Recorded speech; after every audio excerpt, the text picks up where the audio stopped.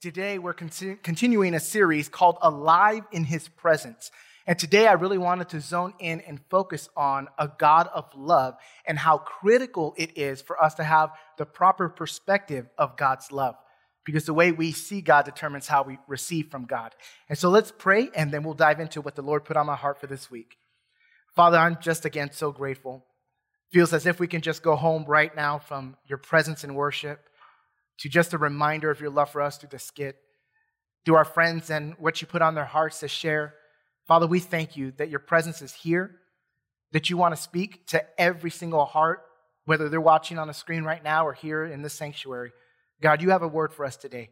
You want to bless us today. You want to heal us today. And we thank you that you're a good God. And now, with the words that I have to share, I pray, Holy Spirit, that you would be with me and help me to deliver exactly as you would want. We thank you and we praise you in Jesus' name. Amen. Well, several years ago, when I was probably a sophomore in high school, I got to go with my youth group to a youth camp up in the San Bernardino Mountains.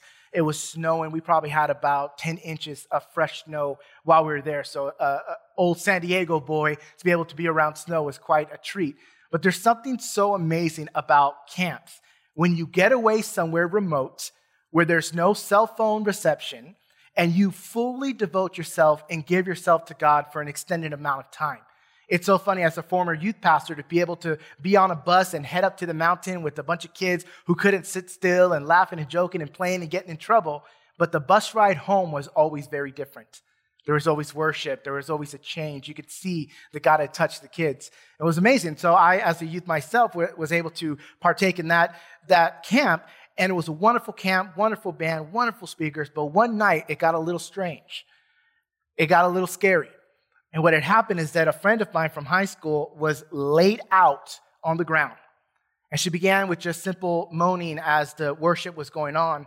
And it went to kind of flailing, and then eventually to some screaming, and then eventually to saying, "Stop, stop, leave me alone." So you can imagine a room full of 14, 16-year-old kids. They're wondering what is going on, and it's, totally distracting. A lot of youth leaders came around, and some were just praying for her. Some were telling her to hush. Some were trying to cast out demons, just trying to figure out what's going on. Eventually, they just picked my friend up and take her outside. It's like 19 degrees out there. They eventually took her to her room to help calm her down. And so when my youth pastor came back into the room after service, all of us kids were sitting there like, "What happened to her?" And he's like, it's okay. Don't be afraid. She's not possessed or any of that kind of thing. This was her first encounter with the love of God. And she was just a little bit overwhelmed. Can you imagine that experiencing the love of the Father for the very first time in a tangible way? Because God's love is substance. God's love is powerful. God's love is the very life source of what each and every one of us need to be fully alive in this world. And you experience that for the first time. My friend came from a very bad background of gangs and drugs and a horrible family situation. The name of God was never declared in her home. And to be able to come to this place, somebody paid for her ticket. She randomly went. I don't even know if she was saved at this point, but she had an encounter with the raw love of God.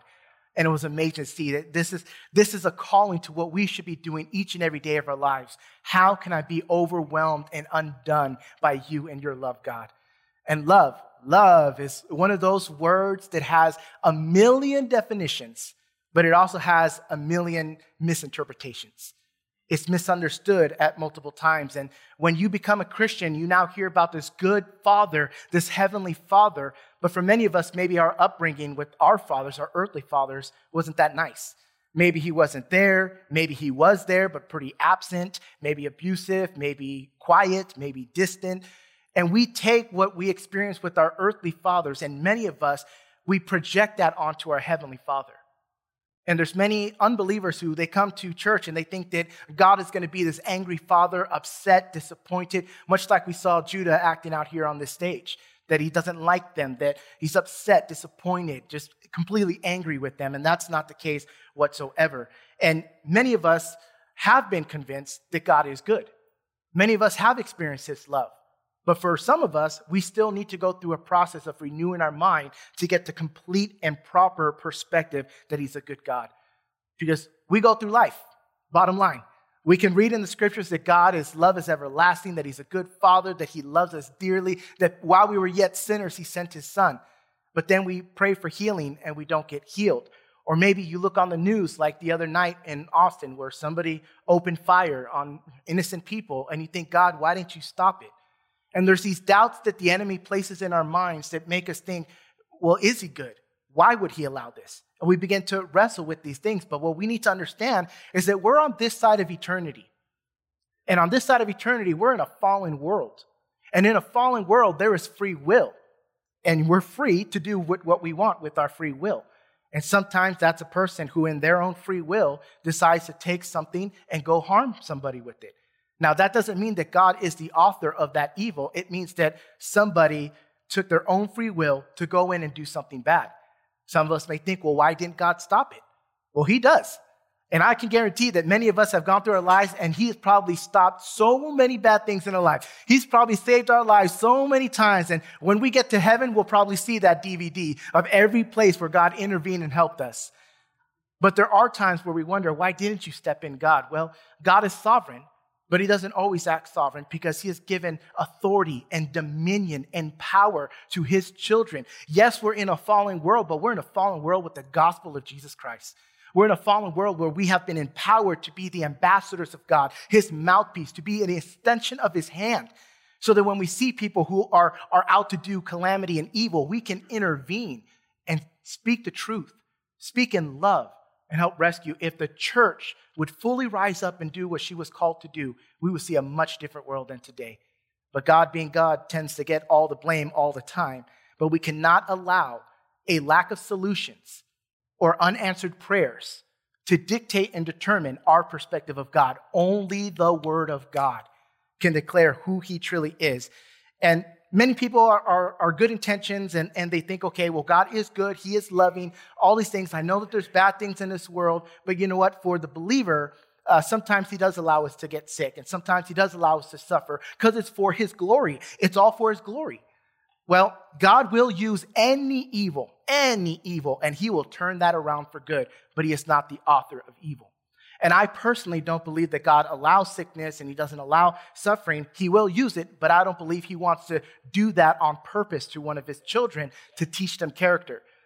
You ever see Jesus say, okay, Father, let's get this storm and send it over to here, and it's going to teach them patience. You know, we just don't see that example. We see that every person who came to Jesus in the gospel was healed. He turned nobody away. He is a God of compassion. Even to somebody filled with 2,000 demons, Jesus would still reach his hand out. To one of the most evil people on earth, he would reach his hand out and with compassion. Now, we may be thinking of examples in the Bible where we see suffering on God's children, like Job. That's always the question, right? Job, what about Job? What about Job? Well, first thing we need to understand with Job is that he was in an inferior covenant. Even before the law was given, Job lived in that dispensation. We are now under a covenant of grace, but back then, it was about works. Your sin could get you in a whole lot of trouble. But even more so, I remember studying Job one year, and I got to chapter 3, verse 25, and it was painfully obvious. But Job said, after his family was killed, after his property was destroyed, after he was covered in boils and sick beyond reason, he said, the thing that I feared has come upon me. Now think about this. If you're in an inferior covenant before the law where works matter and it's not about grace and you fear, that is such an open door for the influence and the attack of the enemy. I'm not saying that you're the reason why the enemy's attacking you or if you do something wrong, then he's going to get you. That's not what I'm declaring. But in this covenant, that's what it was like. You're like, okay, Pastor Rudy, well, what about in the new covenant? Because there's another example. Paul with the thorn in the flesh, right? That's the new covenant. He was an apostle. He had the power of God, but he begged God 3 times, take this thorn in the flesh away from me. And 3 times God denied him. And that's in 2 Corinthians chapter 12. And there's a lot of people who speculate what that thorn in the flesh was, because the Bible doesn't really say. So some people think it was a sexual sin and addiction. Some people think it was a sickness. A lot of preachers think it was malaria for some reason, that in that region and where he was a missionary, that he contracted some disease from an island. Well, my personal opinion, because I like to interpret Bible with Bible, not just opinion, but Bible with Bible. And so I say, okay, that's a thorn in the flesh. Where else is there a thorn in the flesh? Many places, but in Numbers, it says that you need to destroy the inhabitants of the promised land, otherwise there will become a thorn in your flesh, a thorn in your side. So I personally think it was people. And we know that Paul, as he was walking, a fortune teller was, saying all these bad things about him. He got so annoyed at a person that he rebuked the spirit and got in trouble and thrown in jail. So it could have been potentially people, but regardless of who it was, what it was, we see that Paul was begging God, please take this from me. And God says, my grace is what? Sufficient.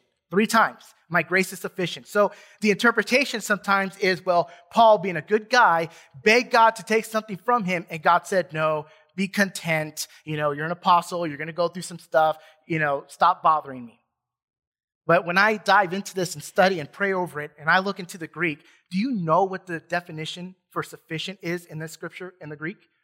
It is defined as to be possessed with unfailing strength. Unfailing strength. So when I interpret it with that lens, I see that Paul is begging God, take this away from me, take this away from me. God is saying, my grace, which is everything Jesus accomplished on the cross, salvation, healing, forgiveness, prosperity, deliverance, and joy, my grace is everything you need in your authority to tackle this problem. Basically, Paul was begging God to do something that God had already done. And sometimes we feel like our prayers hit the ceiling because we're begging God to do something that he's already done. Or maybe we're not operating in our authority. It's a reason why the scriptures say, heal the sick, not pray for the sick, not beg for healing. It says heal them. Cast out a demon, not pray for the demons to be gone. But there's things that only God can do, like lead somebody to salvation or in his sovereignty, move and act as he pleases. And so that's why as a believer, we pray for the things that only God can do, but we take authority on the things he's given us dominion over. We are without excuse, and we have a loving God of all compassion who has equipped us and wants to continue to bless us with everything we need to be fully alive in him. And it's critical for us to have this perspective.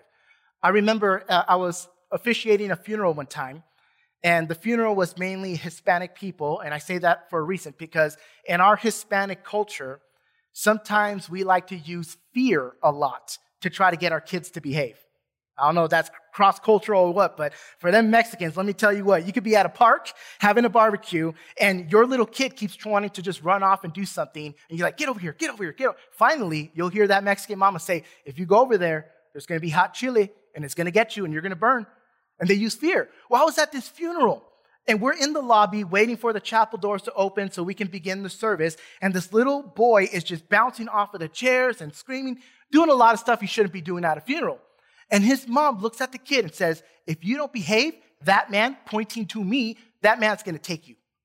I'm like, oh, great. Now this little boy is going to grow up thinking that pastors are kidnappers. I'm like, are you? So those boys going to sit in the back like, oh my gosh, that person is in a coffin and that's the guy who could take me. This is not adding up and not looking good. And painting the wrong perspective of what a pastor should look like. Well, many movies, many preachers, many Christians, with good intentions have painted the wrong perspective of who God is. Do we honestly believe that God would bless us with cancer? And think about it this way. If God was the one who gave you cancer, how dare you try to pray it away? How dare you walk in disobedience? If that was God's will for your life, you just need to accept it. But I read this Bible and I don't see it that way. I see a good God, a loving God, and I see his people that need to rise up and take their place. So I want to read a story. If you have your Bibles with me, go to Luke chapter 15. Luke chapter 15, it's a story of being lost and found, and there's multiple examples that Jesus gives in these parables. And the story of the prodigal son is not just a story about the prodigal son. This is a story about a father, a son, and a brother who needed a whole lot of witnessing. And I'm going to be preaching in the next couple of months on several of them. Today, I want to focus on the father specifically and to see this father of love and compassion and what we can gain and learn from this. So Luke chapter 15, we're going to read verses 11 through 24. It says, then he said, a man with 2 sons, the younger of them said to his father, Father, give me the share of the estate that falls to me. So he divided his wealth between them. So at this time, you didn't have to wait for your parents to pass on to get your inheritance. You could ask for it now. And so that's basically telling your mom and your dad, you're basically as good as dead to me, so I want what's due to me now. I want to go do what I want to do, and I want it from you. In verse 13, and not many days later, the younger son gathered everything together and went on a journey in a distant country, and there he squandered his estate with loose living. Even though you could have a loving father everything you need in God, complete in Jesus Christ, there's still something in our flesh nature that says, if you just search and go somewhere else, you may find something more or something that you're looking for. Everything we need and desire is found in God. Verse 14, now when he had spent everything, a severe famine occurred in the country, and he began to be impoverished. So he went and hired himself out to one of the citizens of the country, and he sent him into the fields to feed swine, which as a Jewish boy, and swine is not kosher. And he would have gladly filled his stomach with the pods the swine were eating, and no one was giving anything to him. And he came to his senses. There's a parent in this room who has a child that needs to come to their senses, and we declare that would happen in Jesus' name. He came to his senses, and he said, how many of my father's hired men have more than enough bread, and I am dying here with hunger? I will get up and go to my father and say to him, Father, I have sinned against heaven and in your sight. I am no longer worthy to be called your son. Make me like one of your hired men. And so many Christians say, God, I've messed up so bad. I'm not worthy to be called your son, your daughter. I've messed up so bad, I know you can't bless me anymore. I've done the worst possible thing, and now I know there's no hope for me. And that's definitely not the case. Verse 21, and his son said to him, Father, I have sinned against heaven and in your sight. Oh, I'm sorry. Let me backtrack to 20 because that's kind of important. So he got up and came to his father. So in the name of Jesus, if your child right now needs to come to their senses, we're also declaring in the name of Jesus that they would come to the Father and then come home. But while he was still a long way off, his father saw him, felt compassion for him, ran and embraced him and kissed him. Why that's so important is that if you were a Jewish man wearing a robe, if you ever exposed your legs, you were considered to be shameful. Now, this father, in order to run, had to gird his loins and pull up his robe in order to run. So with all abandon, and no matter how shameful he may have felt, he ran because of the deep love that he had for his son. Verse 21, the son said to him, Father, I have sinned against heaven and in your sight. I am no longer worthy to be called your son. But the father said to his slaves, quickly bring out the best robe and put it on him, and put a ring on his hand and sandals on his feet, and bring the fatted calf. Ooh, it is getting to lunchtime, let me tell you. The fatted calf, kill it, barbecue it, let us eat and celebrate. For this son of mine was dead and has come to life again. He was lost and has been found. So they began to celebrate. So the son comes to his senses. He runs to the Father. And I declare that every one of us would do the same, that regardless of what mistake we made, we would come to our senses and go to a Father whose arms are always wide open for us. But then we get to the Father and we feel shame. But Romans 8 tells us there's no condemnation for those who are in Christ Jesus. And we see that there's a God of love. This Father put a ring on his finger, which was authority, a robe over him, which was dominion, and sandals on his feet. Only sons wore sandals. The hired servants wear barefoot. So what the father did is he completely turned that man's perspective around and said, you are a dearly beloved child of mine. And clothed him in royalty, clothed him with power and authority. And God does the same thing to us every single day because of the sacrifice of Jesus. So we need to learn how to make God's love the pinnacle. How to make God's love life source and the fuel that we need. And so there's a few things in your notes, if you're taking notes. Point number 1, in order to fully walk into the love of God, is when you can rest that you can receive. It's when you rest that you can receive. A few years ago, I went on a missions trip to Nicaragua, and I remember we left San Diego Airport at 8 p.m. We flew all the way to Miami, and we had a 5-hour layover. Hopped on another plane at 6 a.m. and flew to Managua, Nicaragua, I think it was. And then we fought with customs because we had worship CDs and Bibles. And they say, no. You don't sell stuff in our country. You only buy stuff in our country. And we fought for them with hours in customs until eventually we just slid them a couple Benjamins and we're finally able to get on our way. And then by the time we were on the bus ride and got to our hotel, it was 8 p.m. Now, I can't sleep on an airplane. Some of you have the supernatural gift of sleep, and that's amazing. I cannot sleep on an airplane. So I went 24 hours fully traveling, fully awake, and I was tired. And I am so sensitive. I'm such a baby, y'all. If I don't get enough sleep, talk to my family. If I don't get enough sleep, I am a baby. I'm working on it. I'm seeking revelation. I don't know what to deal with. And even last night, my neighbors behind our backyard, they must have had a graduation party or something. So they had the subwoofers going, the lights going, playing whatever back in the backyard. I got up like 5 times. I was really tempted this morning to go knock at the door at 7 a.m. Hey, I'm your new neighbor. Do you have a moment to talk about your Lord and Savior Jesus Christ? But I didn't. I was a good boy. And God's anointing and his love and compassion for me is giving me energy today. But I'm so sensitive to sleep. And so when I went 24 hours, oh my gosh, I'm like, what am I doing here? I don't even want to be on this mission trip. I just want to be home. But then I was able to get the Wi-Fi code. And I was on my iPad, and I got to FaceTime my family and got caught up, felt a little better. I went to sleep and had the best night of sleep I've ever had in my life. And let me tell you, when I woke up, I was ready to go. And that's just a physical thing. Just physical rest for me does so much, but we need to understand that there is such power in resting in God's presence. It's so difficult to receive from God when your soul is in unrest. Psalm 46:10 is a great verse that talks about being still and knowing that he is God. But in my beautiful New American Standard, ain't this right, Pastor Wally? What does it say? Cease striving. Cease striving and know that I am God. Not just be still, but it says stop striving and relax and rest. Hebrews 4, I believe it's 4:9 through 11. I love the way this phrases it. It says, be diligent to enter God's rest. Basically, in other words, it's saying work really, really hard to rest. Makes sense to me? But we have to fight for our rest. We have to fight for our soul. We have to fight to be able to remain in a place of peace with God. So how do we find rest? How do we find rest in a world of evil, in a world of chaos and calamity? Well, my first bit of advice is to just be with God by any means necessary. Just be with him. Like a child who had a bad dream, the moment they're in mom and dad's bed, instantly the fear is gone because they're just with them. If you want to grow your desire for God, get as close to God as you can, and you're going to discover that desire is going to grow naturally. Just be with him. By any means necessary, be with him. And the second thing is that we have to make our lifestyle a lifestyle of rest. You can't go 100 miles an hour, full speed all day, then get into some type of trouble or sin or have some type of doubt and say, God, I need rest.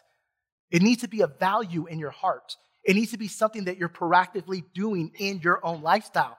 I'm 18% Jewish, so Jesus could have been my great cousin or something like that, but in the Jewish culture, the next day doesn't start at midnight. It starts at sundown. So at sunset tonight, it's actually going to be Monday according to the Jew. So according to the Jewish culture, you actually begin your day asleep. How many of us would love to do that? Let me get 9. I just need about 8 to 9 hours of sleep before I can get my day started, and that's typically what they're declaring, that you have a meal with your family. You share and declare God's love. You go to sleep, and the first 8 hours of your day is spent asleep. Then you go to work. Then you repeat the process over again. But in our American culture, we have it backwards. What we do is we wake up, deep fry something, like pop a Pop-Tart inside of a microwave and chug some coffee, and we're late, we're running out, we're trying to finish getting dressed. Ladies are doing your makeup in the car, and we're rushing to work. We got to drop the kids off here, we're running late here. Everybody's screaming at everybody because it's everybody's fault, and everybody is the reason why we're running late.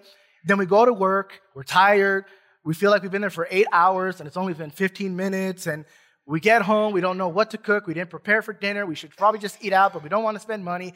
And then finally around 9, 10 o'clock at night, it's like, I didn't even take time for me. So then we stay up till 1 o'clock in the morning on TV or on YouTube or on our phones, and then we wake up more tired. It's this vicious cycle. We need to make our lifestyle one of discipline and where we are valuing the power of rest because it will go a long, long way. God's love is our life source, bottom line. John chapter 17, verse 3, it says, now this is eternal life, not heaven, not paradise. What is eternal life, according to what Jesus prayed there, is knowing him. Intimacy and knowing God is eternal life, being with him for all eternity. So we need to learn how to rest. The second thing is we need to believe that we are beloved. We need to believe that we are beloved. So if God's love is the most powerful thing in the world, if God's love is everything that makes us feel alive, what do you think the devil's going to try to attack first? God's love. It's going to try to distract us from wanting to know more about God. It's going to try to distract us. And if he would do it to Jesus, how much more would he do it to you and I? When Jesus was in the wilderness, as the Spirit led him into the wilderness to fast for 40 days, it says the devil came up to him and said, if you are the Son of God, if you are the Son of God, command these stones to become bread. He was trying to give doubt unto Jesus that you're the Son of God, you're the Messiah, Savior of the world. He would do that to Jesus, he's going to do it to us. Now we know that John 3:16 is a very powerful and critical verse, but Matthew 3:16, in fact, it'd do you really good to do a whole study in your Bible on chapter 3, verse 16. There's some powerful stuff from Shadrach, Meshach, and Abednego and all around. But in Matthew 3:16, Jesus is being baptized. And as he's being baptized, the heavens open up, the Spirit descends on him, and a voice from heaven, from the Father says, "This is my Son, in whom I love, and in him I am well pleased." Jesus was 30 years old getting baptized. He hadn't started his ministry yet. We talked about that the other week when he turned water into wine. That was his first miracle. That was the start of his earthly ministry. So at this point, Jesus had done nothing. He hadn't preached a sermon. He hadn't cast out a demon. He hadn't healed the sick. He hadn't done any of those things. Raised the dead, nothing. What did he do? I think that for 3 decades on this earth, he was just learning how to receive God's love. He was learning how to be a good son before he launched into the 3 years that would change all of history. But I love how the Father declared, "I am well pleased with him before he did anything." Family, let me just make this as clear as I can. As children of God, we are never to work for God's love. We are to work from God's love. We go from a place that God loves me. He likes me a whole lot. He's nuts about me. He loves me. And it's with that being well pleased in the Father that we go out and have our being. And we witness and we express God's love and his power from a place of knowing that we are loved by him. Love is so powerful. It's what allowed Jacob to go 14 years that felt like just a few days for Rachel because of his love. Love is what held Jesus on the cross. And love is what's going to give you the motivation. It's what's going to give you the power. It's what's going to give you the fuel that you need to be everything that God has called you to be, to go through anything that the devil's going to throw your way. We cannot be without God's great love. And whatever it takes, by any means necessary, to be before the Father. To be before the Father. I mean, if you can't do anything, you can worship. You can hit YouTube on your phone and type in worship and just sit there doing nothing but receiving. And what I've learned is that worship, no matter what you're feeling or going through, leads to intimacy. Intimacy leads to rest. Rest leads to trust. And trust, that's where we need to stand on. Whatever you need to do to get truth, pouring over the scriptures, hiding the word of God in your heart, hearing from God, having a friend speak something prophetically over your life, hide the word of God in your heart so that you are completely standing on truth. We need to rest. We need to truly believe that we are beloved and not let the enemy convince us otherwise. And then finally, you are fully alive when you are fully loved. So many of us are looking for a breakthrough. We're looking for a reason to feel more joy and more peace. And let me tell you, it's right under your nose. And that's the love of the Father. Romans 12, 1-2 says, "Do not be conformed to this world, but be transformed by the renewing of your mind." Now, because of the flesh, we need to be diligent to remind ourselves and be before the Father at all times, to constantly keep our affections on the Father. There's one pastor that said, I'll watch TV, I'll go to the movies, I'll read books that are not the Bible, but the moment I feel like my affection has gone from the Father onto whatever I'm watching or doing is the moment I need to stop and redirect my worship to him. We need to be diligent. God is not going to force his love upon you. He's provided, and we are the ones that need to receive and accept and welcome his love. And I love the scripture, Isaiah 26:3. It says, "He keeps in perfect peace those whose minds are stayed on him." Are you battling anxiety? Are you going through doubt? Are you fearful today? Are you dealing with discouragement? Let me encourage you. He keeps in perfect peace those whose minds are stayed on him. God's love is not just something we need to receive and do as a good Christian boy and girl. It's vital to who we are. And I'll wind down here with this. I want to close today, not with the song, but more of a declaration for us here today. But let me close with this story. True story of an orphanage in South America. There were 97 babies who were orphaned and a small staff to take care of them, very small staff. The staff was so small, in fact, that they could only feed the babies, change the babies, and make sure that they were healthy. They couldn't pick them up. They couldn't cuddle them. They couldn't talk to them. They basically lay in their cribs all day long, ensuring that they would stay alive. And after 1 year, almost a third of the babies passed away. Not because of being malnourished, not because of disease, but because of a lack of touch and affection. The next year, 4 more passed away and some others. And by the end of that orphanage closing down, only 21 of the original 97 survived. I mean, there was times when a nurse would actually need to move a baby, and because of a lack of touch, the baby would cry out in fear when it was touched by another human being. Now, these babies passed away because they had not experienced affection and love on a physical level. Now, you and I have the supernatural love of the Father. You and I have the incredible, incredible blessing of being called a child of God. And his love is such a fundamental element of the Scripture and of being a Christian that it's oftentimes one of the first things we tend to ignore. And it's my plea, my encouragement to us today, rediscover God's love in a new way. Discover God's love in an encounter individually for yourself. Not just reading about it, not just knowing about it, not just being convinced about it, but making it your true life source. And if we could, if you're able, if you could please stand up, I want to declare something and then pray over us as we conclude today. Our skit here today was on Romans 8, really, and about God's great love for us. And we know at the end of Romans 8, it talks about nothing can separate us from the love of God.